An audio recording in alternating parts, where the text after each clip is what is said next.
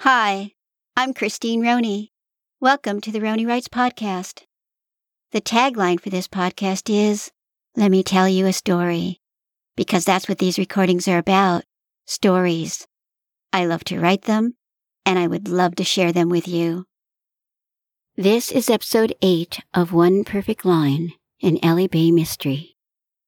We are starting today with chapter 13. So let me tell you a story. One Perfect Line by Christine Roney. Ellie put down her coffee cup and looked at Matt. "Are you sure?"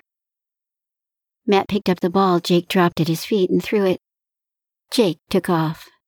"No, but I think it's true."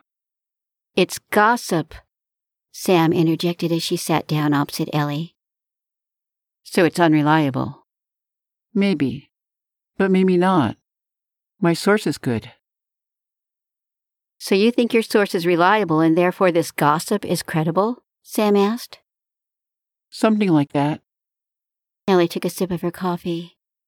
"Well then, let's go talk to her." "Do you know Alice Nils?" Ellie was standing on a porch talking through a screen door to a woman she estimated to be in her mid-40s. Blonde, about 5'4", petite. And by the look on her face, not too happy. "What is this about?" "We're looking into her murder." "Why come to me?" "Can we come in?" Ellie asked. "No." Matt spoke up. "We know that you're Alia, and we know that Alice wrote your novels." She opened the screen door and let them in. "How did you know who I was?" "It's hard to keep a pen name anonymous," Sam said. She turned to Matt and smiled. "Can we sit down?" Ellie asked. Monica Bell led them into the living room where they settled on a long couch. Monica sat across from them in a wing-back chair. She stared at her hands, which were folded in her lap. Ellie, Sam, and Matt waited. After a few minutes, she looked up. "Alice wrote one of my books. Just one. It was a few years ago. My deadline was coming up. My publisher was pressuring me, and I was..." Her voice trailed off. She looked at Ellie.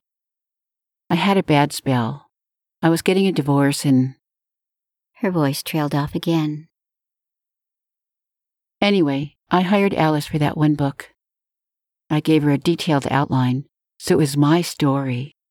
And of course the characters were well known. It was book 6 in the series. So she didn't create the story or the characters." "Did she contact you recently?" Ellie asked. Monica nodded. "She said she was writing a memoir and was going to tell her story, the hidden life of a ghostwriter." "How did you feel about that?" "I wasn't happy, of course. She had signed a contract with a non-disclosure clause. She didn't seem to care about getting herself sued for breach of contract." She looked at Ellie and held her gaze. "I didn't kill her, if that's what you're thinking." "You had motive." Matt said. Monica stood up. "I'm going to show you what I did, or was going to do." She looked at Matt. "Maybe I'll still do it. Follow me." They followed her into a room with a desk set in front of floor-to-ceiling windows. A large computer monitor sat on top of the desk. On one wall was a large whiteboard with names and plot points written in columns. Monica sat down. Her fingers flew over the keyboard. "This is my website." Matt walked over and stood behind her. "I looked at that yesterday." "Here's a blog post that I wrote but never published. You can check out the date it was written." Monica got up and Matt sat down. Ellie and Sam stood in front of the windows, looking out over a canyon. "Beautiful view," Ellie said. "I know. That's why I have the desk set up this way. When it rains a lot, a waterfall comes out on the far wall." Matt cleared his throat. "You were going to publish this?" Monica turned to him. "Yes." Ellie walked over. Matt got up and she sat down. After a few moments, she looked up. Sam turned from the window. "What is it?" "I was going to tell my fans about Alice. and the difficult time I was going through.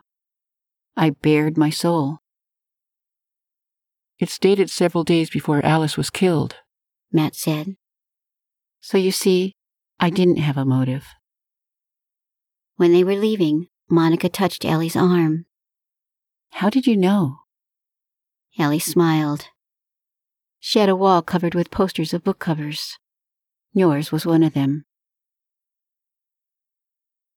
Ellie was rearranging the new release table when she heard the door open. She looked up to see Matt walking toward her. Are you ready? He asked. Let me lock up. I'll meet you outside. When she slid into the passenger seat of his car, she asked, Isn't Sam coming? No, she has a deadline. They rode in silence for a while. Then Ellie asked, What kind of books does he write? Historical, cowboy stuff. I haven't read any, but I saw some of the reviews and he has a lot of fans. How many of his books did Alice write? There were 3 covers on the wall. They pulled up in front of a gate. A man came out of a small guard hut and walked to the driver's side window. Can I help you? We're here to see Arlo Cox. The man went into the hut and picked up a clipboard. Mr. Cox hasn't listed any visitors. Did you have an appointment? Ellie leaned over Matt and spoke to the guard. I'm sure he'll want to see us. The guard pulled a cell phone out of his shirt pocket. Your name? Ellie Bay. Tell him I'm here to talk about Alice Nels. The guard stepped back into the hut. After a few minutes, he came out. Mrs. Cox said he's out of town, but she'll let him know you were here. You can back up to that turnaround. He walked back into the hut. Matt pulled up in front of the bookstore. Ellie turned to him. Dig up everything you can find on Arlo Cox. At the front door, she fumbled her keys and they fell to the ground. She bent over to pick them up, and as she started to stand, she caught a movement out of the corner of her eye. She turned but saw no one. She went inside and stood in the dark looking out the window. After a few minutes, she chided herself for being paranoid. But darn, it felt like someone was out there. She went up to the loft and called Michael. Outside, a car started up and drove away with its lights off. Chapter 14. This is unacceptable. Why isn't Ollie out of jail? Jennifer Ivers sat at her dining room table. Quinn sat opposite her. They're adamant on holding him until the preliminary hearing. Why? They consider him a flight risk. Ollie hates to fly, Jennifer said. Her attention seemed to wander, and Quinn followed her eyes to a cat sitting on the edge of a pool. After a few moments, Jennifer turned to Quinn. He didn't do this. Why would he kill his research assistant? It makes no sense. Quinn wondered if this was an act, or if Jennifer really didn't know the true relationship between Oliver and Alice. Did you ever talk to her? Jennifer shook her head. Did you have any kind of communication with her? No. How long were you and Ollie married? 10 years. And Jamie? Ollie adopted him not long after we got married. I was just a kid when I had him. Are Jamie and Oliver close? They were at one time. Where was Jamie the day Alice got killed? Jennifer's reaction was swift. She stood and looked down at Quinn. Just do your job and get Ollie out of jail. I can't get away right now, Michael. Ellie's voice was soft. She hated to disappoint him. She had wanted to meet him in Santa Fe, but she just couldn't get away. It's okay. Maybe I'll fly to you. Yes! When? He laughed.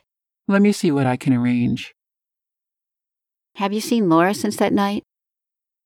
No, I think she got the message that I didn't want to get back together. Good. She kind of scared me. I worried about you. Nothing to worry about. I have to go. I'll call you later.